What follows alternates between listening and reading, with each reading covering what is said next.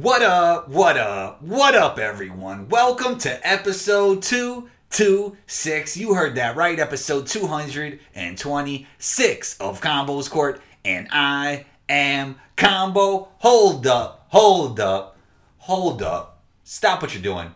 Pause this episode, and then go rate, review, and punch down on that subscribe button. Once you get that done, get right back to the show because we have a great one for you. Today's show, Coach Nick of B-Ball Breakdown returns to Combos Court. Always great talking basketball with Coach Nick. Go subscribe to Nick's YouTube channel, B-Ball Breakdown. You can find Nick on Twitter at B-Ball Breakdown. That's BBALLBREAKWON. You know you can find me on Instagram at 12combo. That's ONETWOCOMBO. Intro music by Luca Beats. Let's get into it.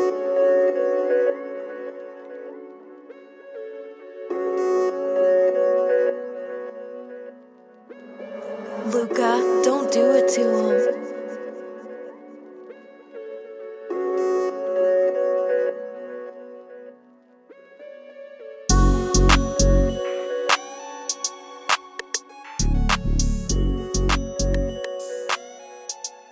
Coach Nick of B-Ball Breakdown. Welcome back to Combos Court. How you been, man? How's it out there on the West Coast?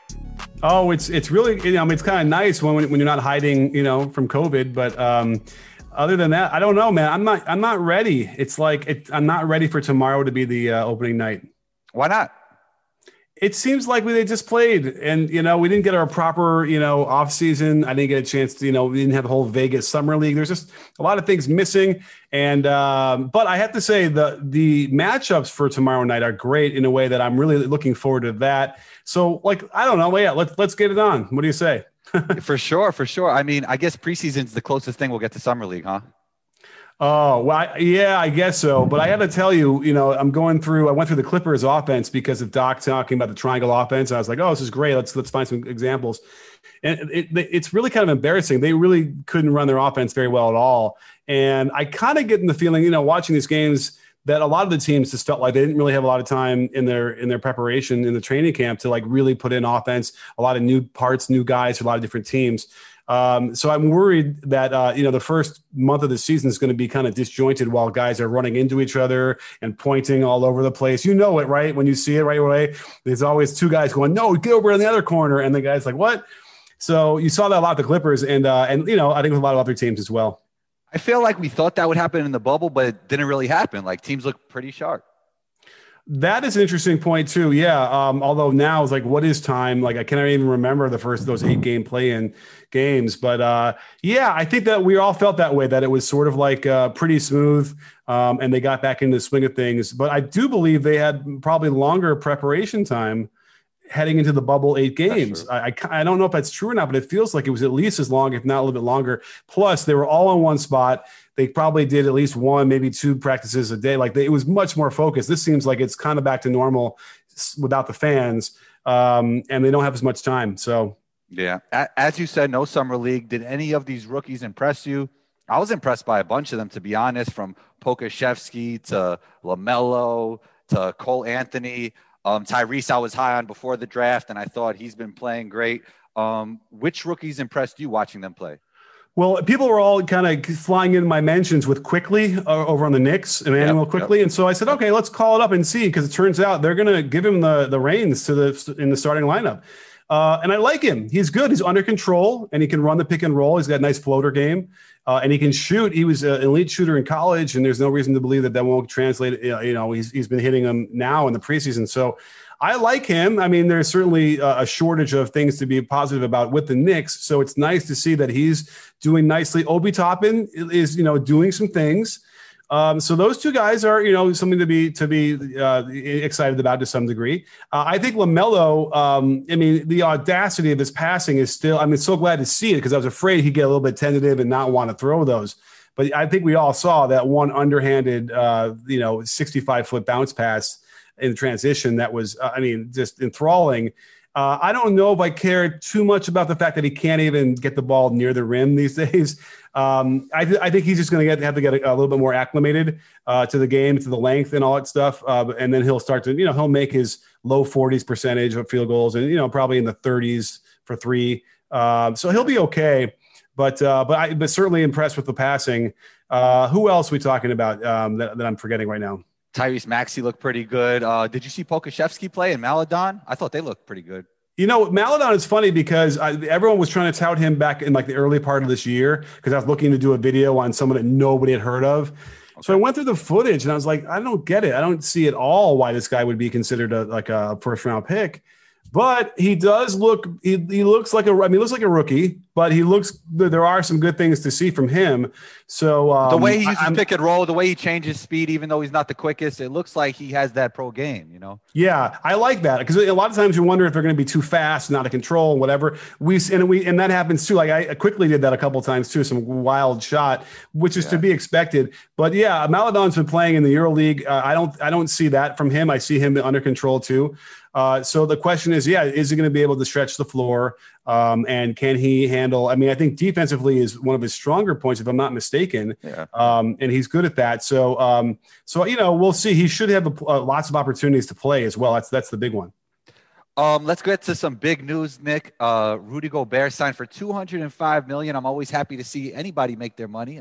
Congrats to him. But is that a lot of money for a player that many would deem a center, a traditional center? He's not a traditional center because he's not really the guy that you throw the ball down to and he's going to make a move in the post. But guys like Gobert do lose value in the playoffs. Is that a lot of money for a player like him? I mean, I've been on the record. I love Rudy. I'm sure as a coach, you'd love to have him on your team. He's a great teammate and all those things.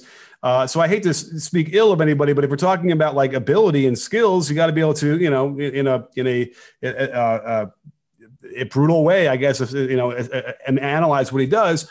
So here's the thing. I've been on record saying that they should trade him for a long time and that they needed to trade him while his value was high, which I don't think they were bidding against themselves. I don't think anyone else is going to pay him anywhere near that. They wanted to reward him. He's a loyal Jazz, and I get all those things, and that's always nice, especially in a small market where it's hard to really retain or to attract free agents.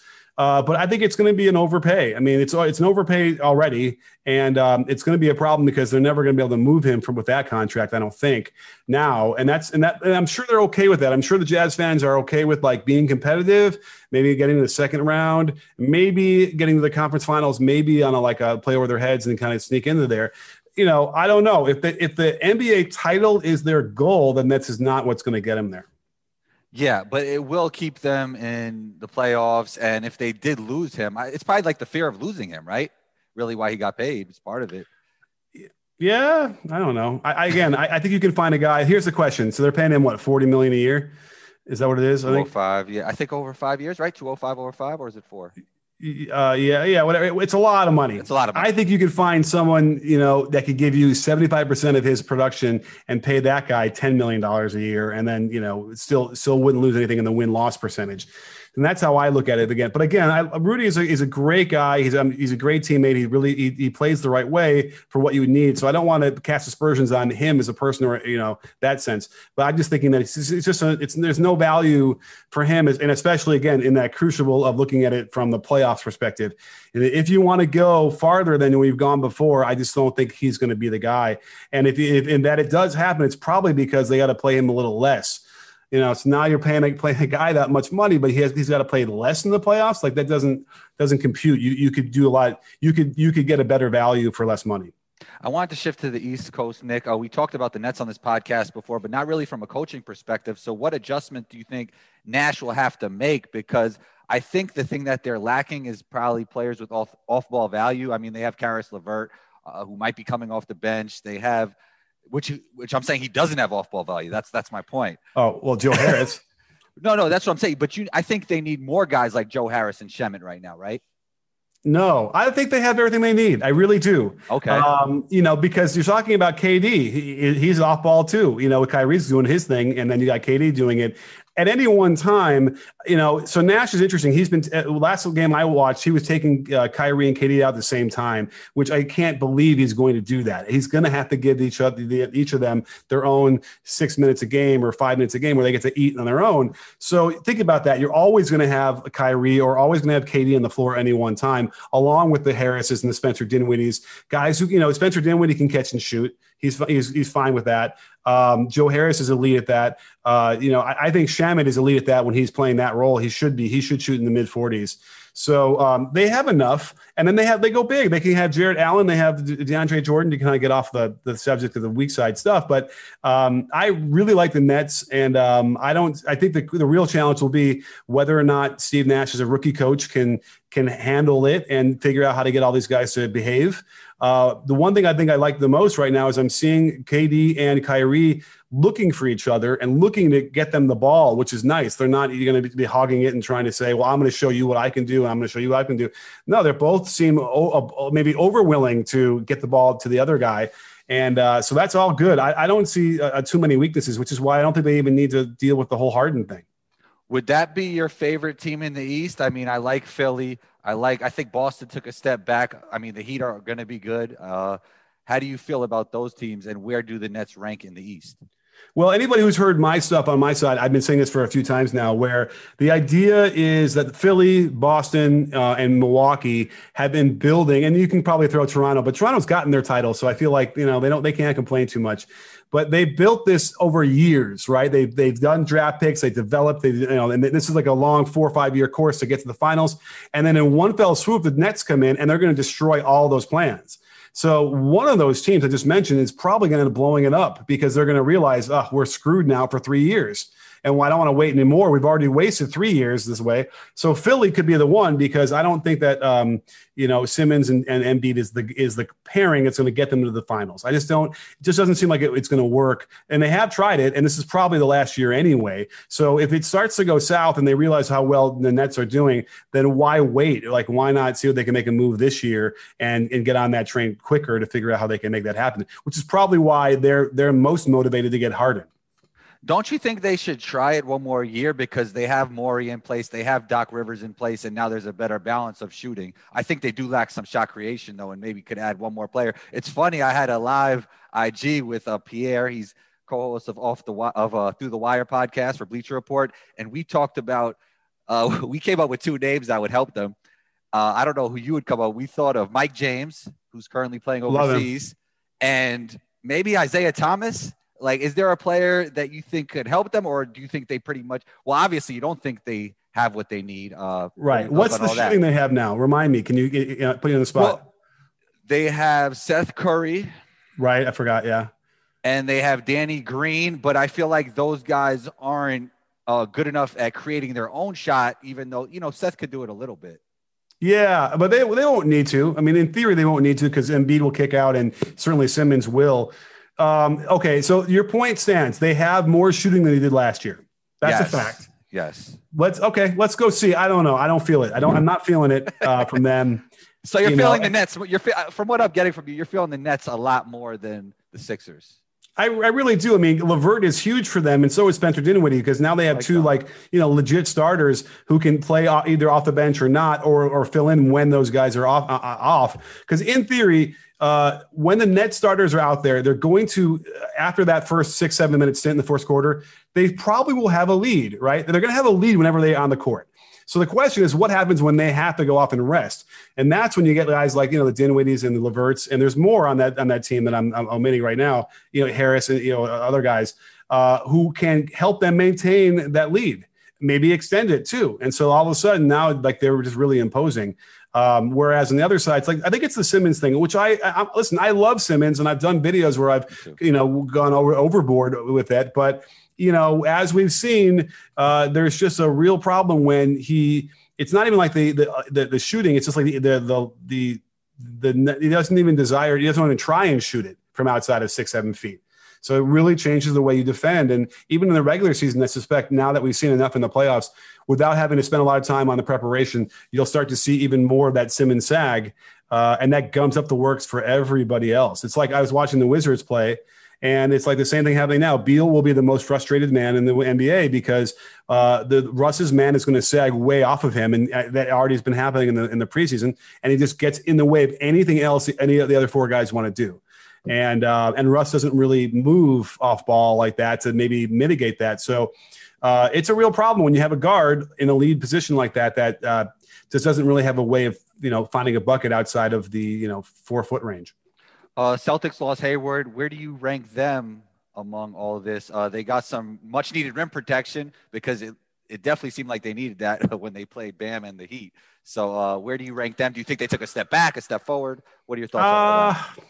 I kind of feel the same, and I'm still like, I was really high on Tatum and Brown together, causing all sorts of problems. But there seems to be a bit of a stagnation from them. They haven't made that next jump, and they're going to have to, especially because of Hayward not being there.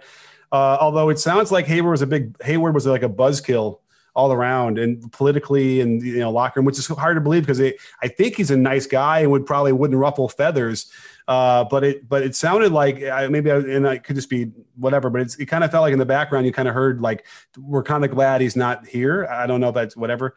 Nonetheless, I'm not pretending I don't have any inside information on that, but sometimes that happens, addition by subtraction. But I don't know if I'm completely feeling it with the Celtics either. And this is Brad Stevens could very well be on the hot seat. Wow. And he's certainly not going to get like fired this year. But if they go through the whole season and they lose in the second round in 5 games, that's going to be a thing. They're going to be looking at that because he's been here for a while and he hasn't really kind of come through and made a finals appearance yet. Despite all of his accolades and his reputation.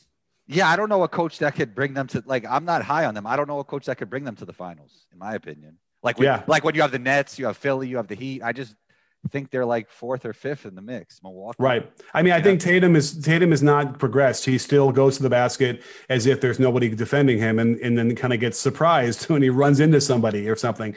And so those are the things I'm looking for. Because listen, he's an elite shooter off the dribble from 3, like the hard ones he was really great at, and the ones that catch and shoot he isn't as great at, or lower than less than average.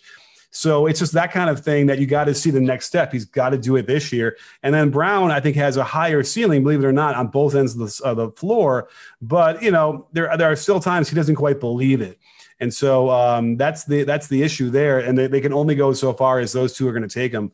And I just feel like they're probably stuck in a holding pattern right now. Yeah, I'm not as high on Tatum as everybody else. Do you feel that for him to be an elite MVP level, I just think he lacks a little bit of burst and a little bit of feel. Do you see that? The feel, I think, might be the best thing. Because, again, if we quickly go and look at his stats, because I'm sure they're amazing. Like, let's see.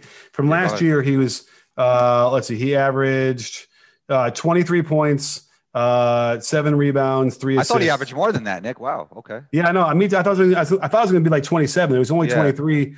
He shot 45% from the field and 40% from 3, again, which is amazing. But again, ironically enough, and it was probably because of those 7 threes he's taken a game, half of those are like crazy hard step backs, but he makes more of those. So in theory, he should be at like 45, 46%. Those are good numbers, but again, in the higher pace, higher possessions we see now, like 23 a game isn't such a big deal as it used to be. Right. That 27, 28 is when you're like, okay, legit number one scorer on a good team.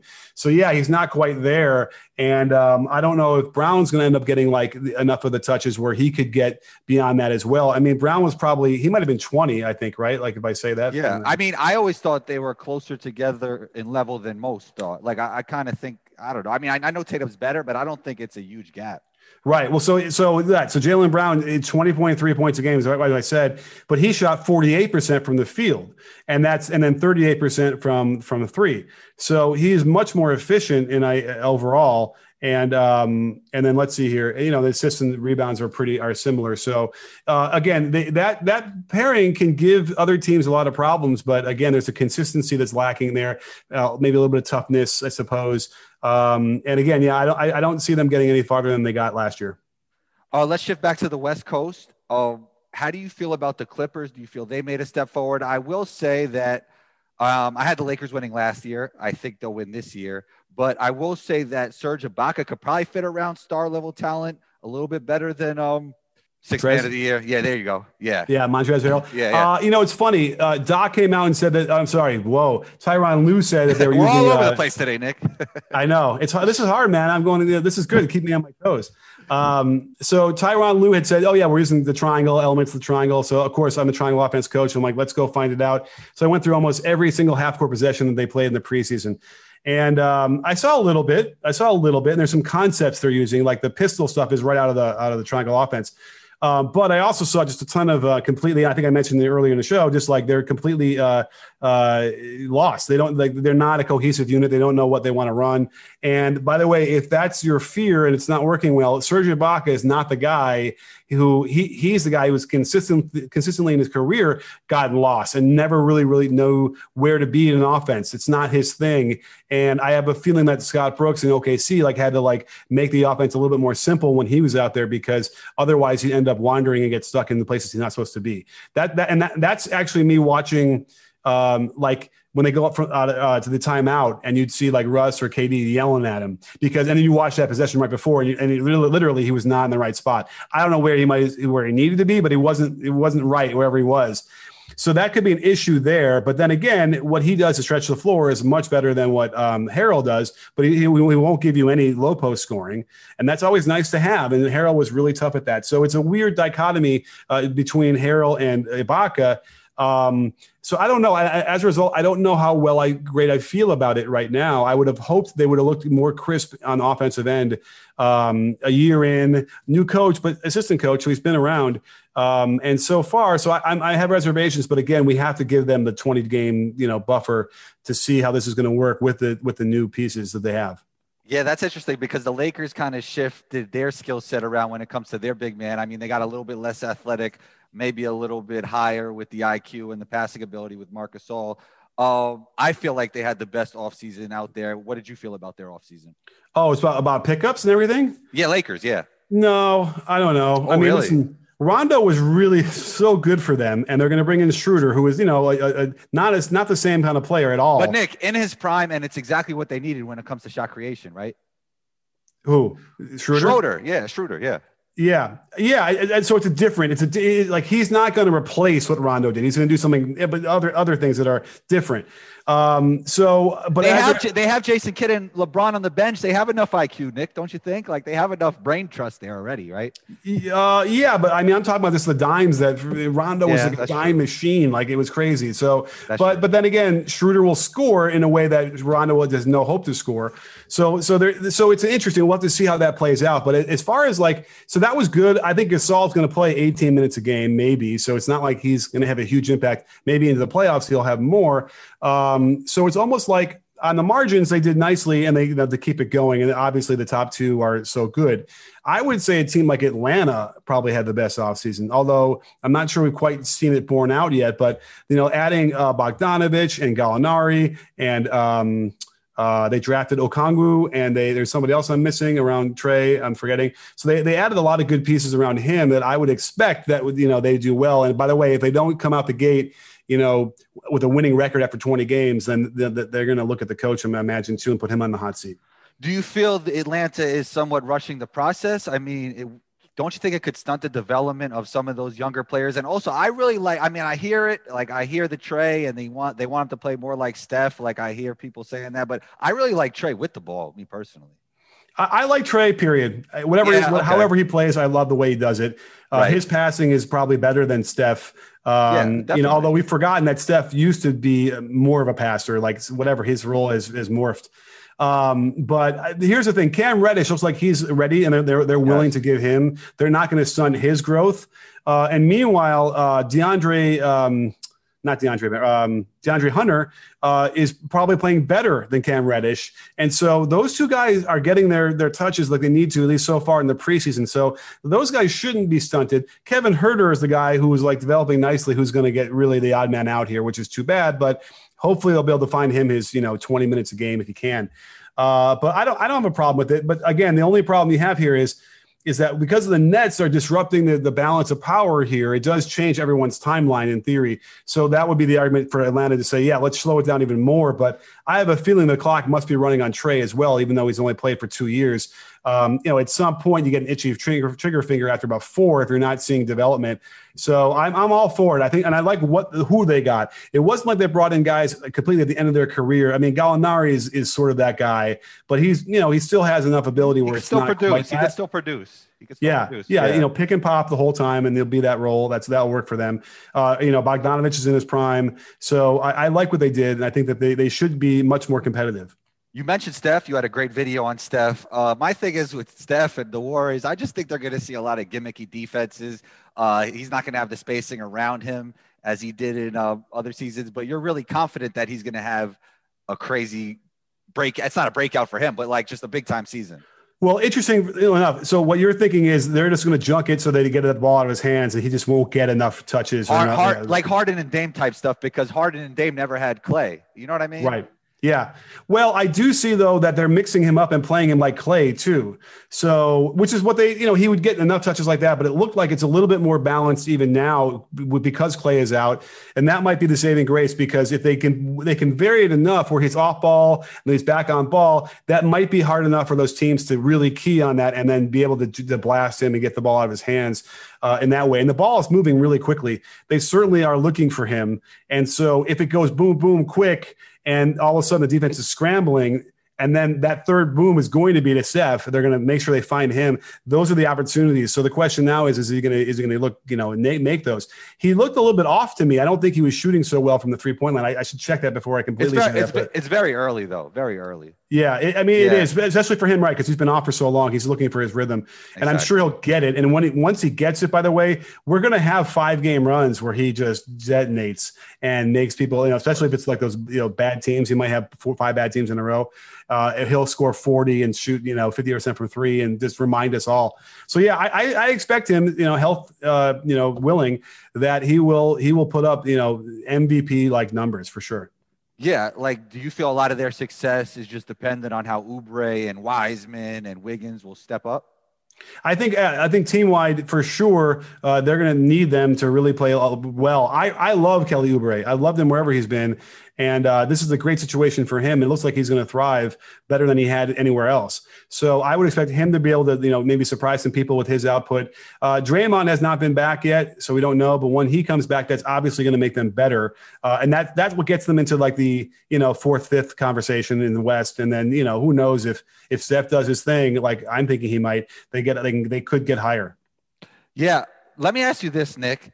Did you get to watch Zion play in the preseason, going back to preseason? Not really. I did a video on him earlier, but I feel like I was, I did do that one on him. And you know what? It's been so long now. It's probably like 2 weeks ago. I'm already forgetting. So I did see him a little bit, but I don't know. What do you feel? Because I think you're great at looking at somebody and what they're working with their biomechanics. Like, was he moving right? How did he look to you?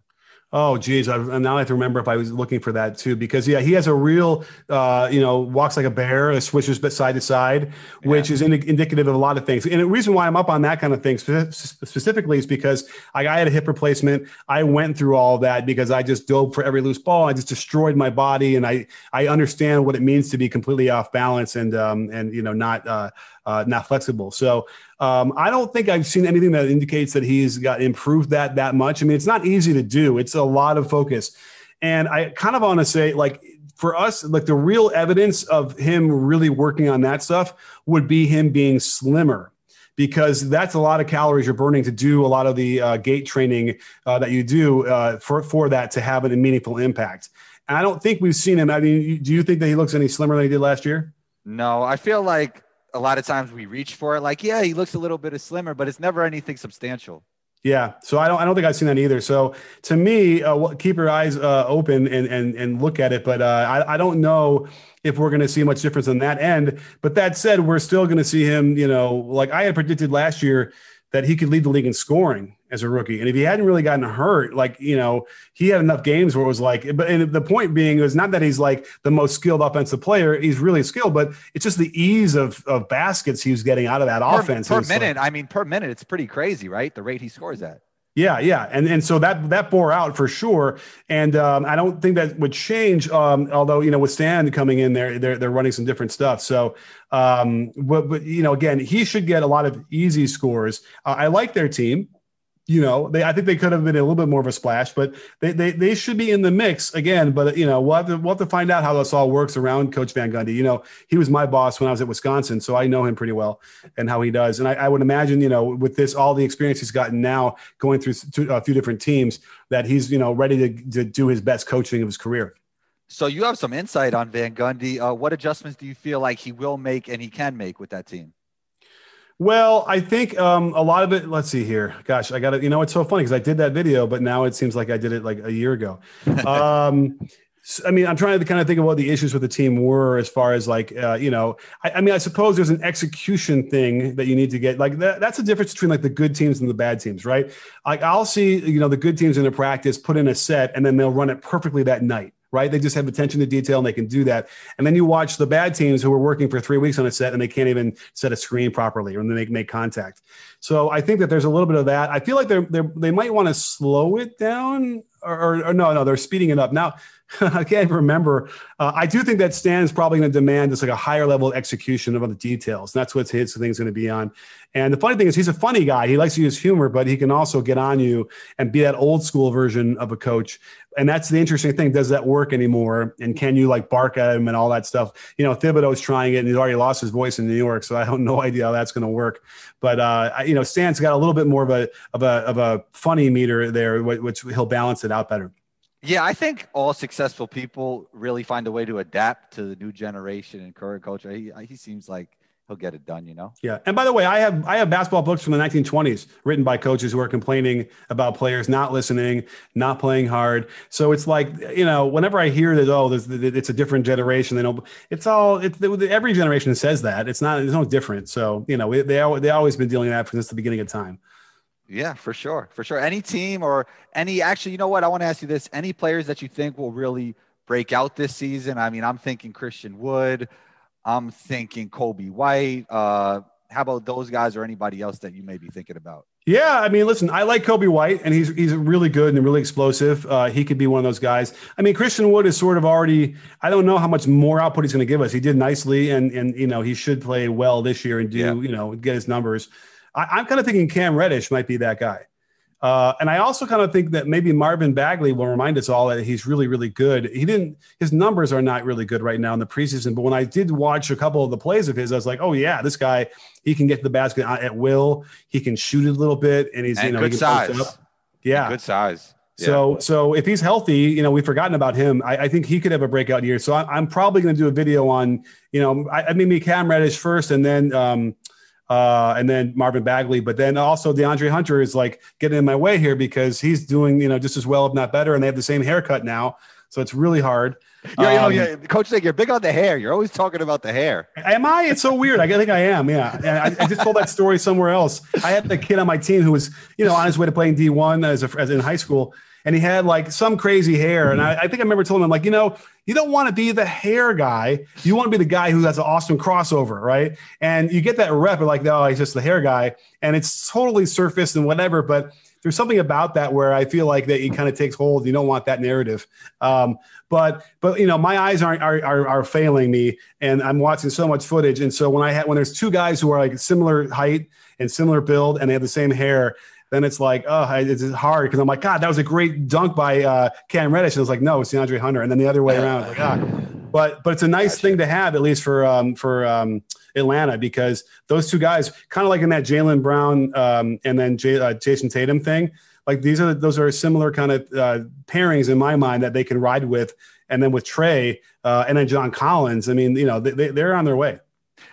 Nick, let's finish with this. We've seen analytics change basketball. We've seen I think Steph Curry have a lot to do with change basketball. I think European basketball changed NBA basketball a lot. Is there a trend that you see looking forward that is on its way to the NBA? Ooh, a good question. It's funny. I just had Drew Hamlin on the show, who was an NBA trainer and trains all these guys. And how's that for name dropping? And so we were talking, actually, what we were talking about was like, there's some skills that we're seeing, in the last year or two that are new to the NBA, which kind of then sort of folds into like, what are we seeing play wise that's new or coming in? And so as far as, so are we talking about skill stuff that's coming in that we're going to see in the NBA that it's in Europe? Skill and team. That you think there's like a trend, like obviously we've seen a lot of 3-pointers, a lot more than ever. Like what's the next trend? Because something has to be coming a little bit different. Yeah. I mean, the only thing I could think of right now as part of that conversation with Drew was, what the Heat were doing. And I'm not even sure I see a lot of it in the Euro just yet, is to avoid getting, pinched on the pick and rolls and getting blasted that way. They'd throw the ball to the big and then follow the ball back and get looking for the handoff, which is pinch post action on the triangle. And you can do that anywhere on the floor.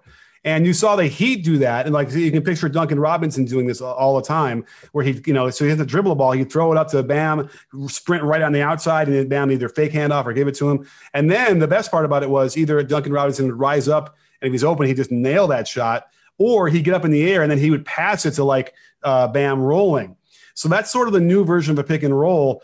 And it's not new. It's what they've been running since the 20s. That's one of the older plays. That's almost like the give and go, right? So that is probably, everyone imitates everybody else. One of the keys to good offense that I've always said is that you need to have a way of getting your guy sprinting 15 feet into a catch. And that's what you want. Because back in the day, we would have said, catch the ball, rip through, and you stop and you catch. And that's that. We want you to be able to, catch and run or run and catch. And what better way to do that is either dribble handoffs or this, the pinch post action. So I would imagine we're going to see a little bit more of that because everyone's running the pistol stuff now, right? Everyone's doing a pin down into handoff or a handoff into ball screen. And so that's getting a bit homogenous. So you're going to have to get out of that a little bit too, because teams are going to get used to defending that. By the way, just switch that and then you kind of blow it up. So I would think that that's the one thing on my mind right now. If you're putting me on the spot about like what we might see more of is that pinch post action, which I'm all for. Yeah, that's interesting because when I was playing overseas, I noticed the European players were a lot better at actually not catching and stopping, catching and keep going, and almost throwing the ball out with a lot of flow. And that's interesting. Also, who could do a lot of this Heat type action is the Nets with Joe Harris and Shemet. I think that'd be interesting for them. Oh, absolutely. Right. Well, especially if it's like KD, because KD versus like Bam is a whole different animal when you're talking about being the fulcrum of that action, because you got to stay with him. You really can't even like step over a second to like maybe put a hand up for Shemet in case he shoots it. My favorite thing about the Euro that they got rid of, which is really too bad, was if you were on the run and they threw the ball to you, you had to like spike the ball down on the ground to start dribbling. 100%. I didn't like that, Nick, because one game I got like 5 travels called on me. I was so annoyed, man. Oh, I think we should adopt that here. I think that. No, Nick. No, it was terrible. Especially if you're a guy who likes to play in transition. Like, first of all, if they did that to LeBron, like he would have to make a huge adjustment. I mean, you practice it for a little while, and they get. By the way, LeBron had to use it because in the Olympics in 2012 and 2008, and they were getting called for that too. They would practice it, but it turns out the FIBA guys said, you know what, we'll just do what the Americans do, so it doesn't even exist anymore, which is too bad. Because I studied in London for a semester, so I worked out with the University of London team, which was more like a club team then in the early 90s. So I had to learn that too, but I really enjoyed that. That was a fun part of the game for me, with like to have to just get it down right away and then go. It's and actually that was sort of where I probably started to see the run and catch more than, again, whenever the ball came to me, you'd split your feet, rip through and, and triple threat. And you started to see that, in the European game a lot more too. And then it came over here, and now that's the only way you should play. No more triple threat, just catch and go. Yeah, it's hard to play in transition in Europe because 2 things. 1, they'll call that travel on you. 2, they'll just foul you right away. If you have if you have an advantage with the dribble, that's why they teach you to pass it up in Europe, Oh, that's another great point. I mean, I'll never forget. It's ingrained in my mind. I was back on a 2-on-1, and in America, you stop around the top of the key to stop the ball, and I kind of was somewhere on top of the key area. and the guy got, it wasn't even 5 feet from me. And all of a sudden I'm watching the ball throwing a moon ball, and the guy streaks in right at the basket and lays it in. Like there was no way to stop that. And, in America, he'd dribble all the way up to me and then try and do a little move and like a bounce pass. Right. And I was like, and they kept doing that. And I was like, how are you supposed to stop this? And I think it was a sort of a soccer influence too, where they do that moon ball over the defense. And I will never forget that. It was like the biggest eye opener of them all when I was there. Yeah, I had Paul Shirley on my show. I don't know if you heard of him. He was he wrote the book "Can I Keep My Jersey?" And I talked about that. The soccer influence in Europe is big, because I remember at practice, guys used to, in soccer, how like you get fouled a little bit. I don't even know if it's called a foul in soccer, and you act like it's the end of the world. And right. And that's how it was in Europe. But Coach Nick, great stuff. You're always welcome back on the show. Hope we could do it again soon. And let us know where we could find you on social media and everywhere else. For sure. Well, and thank you so much for having me on. I always love it. And if you want to find me, you can just, if you type in B-Ball on YouTube, it'll autofill to B-Ball Breakdown, and you'll be able to find me pretty easily. And that's everywhere else too. Twitter, IG. I'm launching a new YouTube membership where we're going to have some premium content there, kind of like this kind of stuff, where we can, chop it up and people in a much more invite-only kind of thing. So check that out on my YouTube channel if you like. And also watch parties. So you'll have to come over, and maybe you'll come into a watch party, and we'll chop it up while the game's going on, right? And you can give me some insights. That would be great, Nick. You're always welcome back on the show, and talk soon.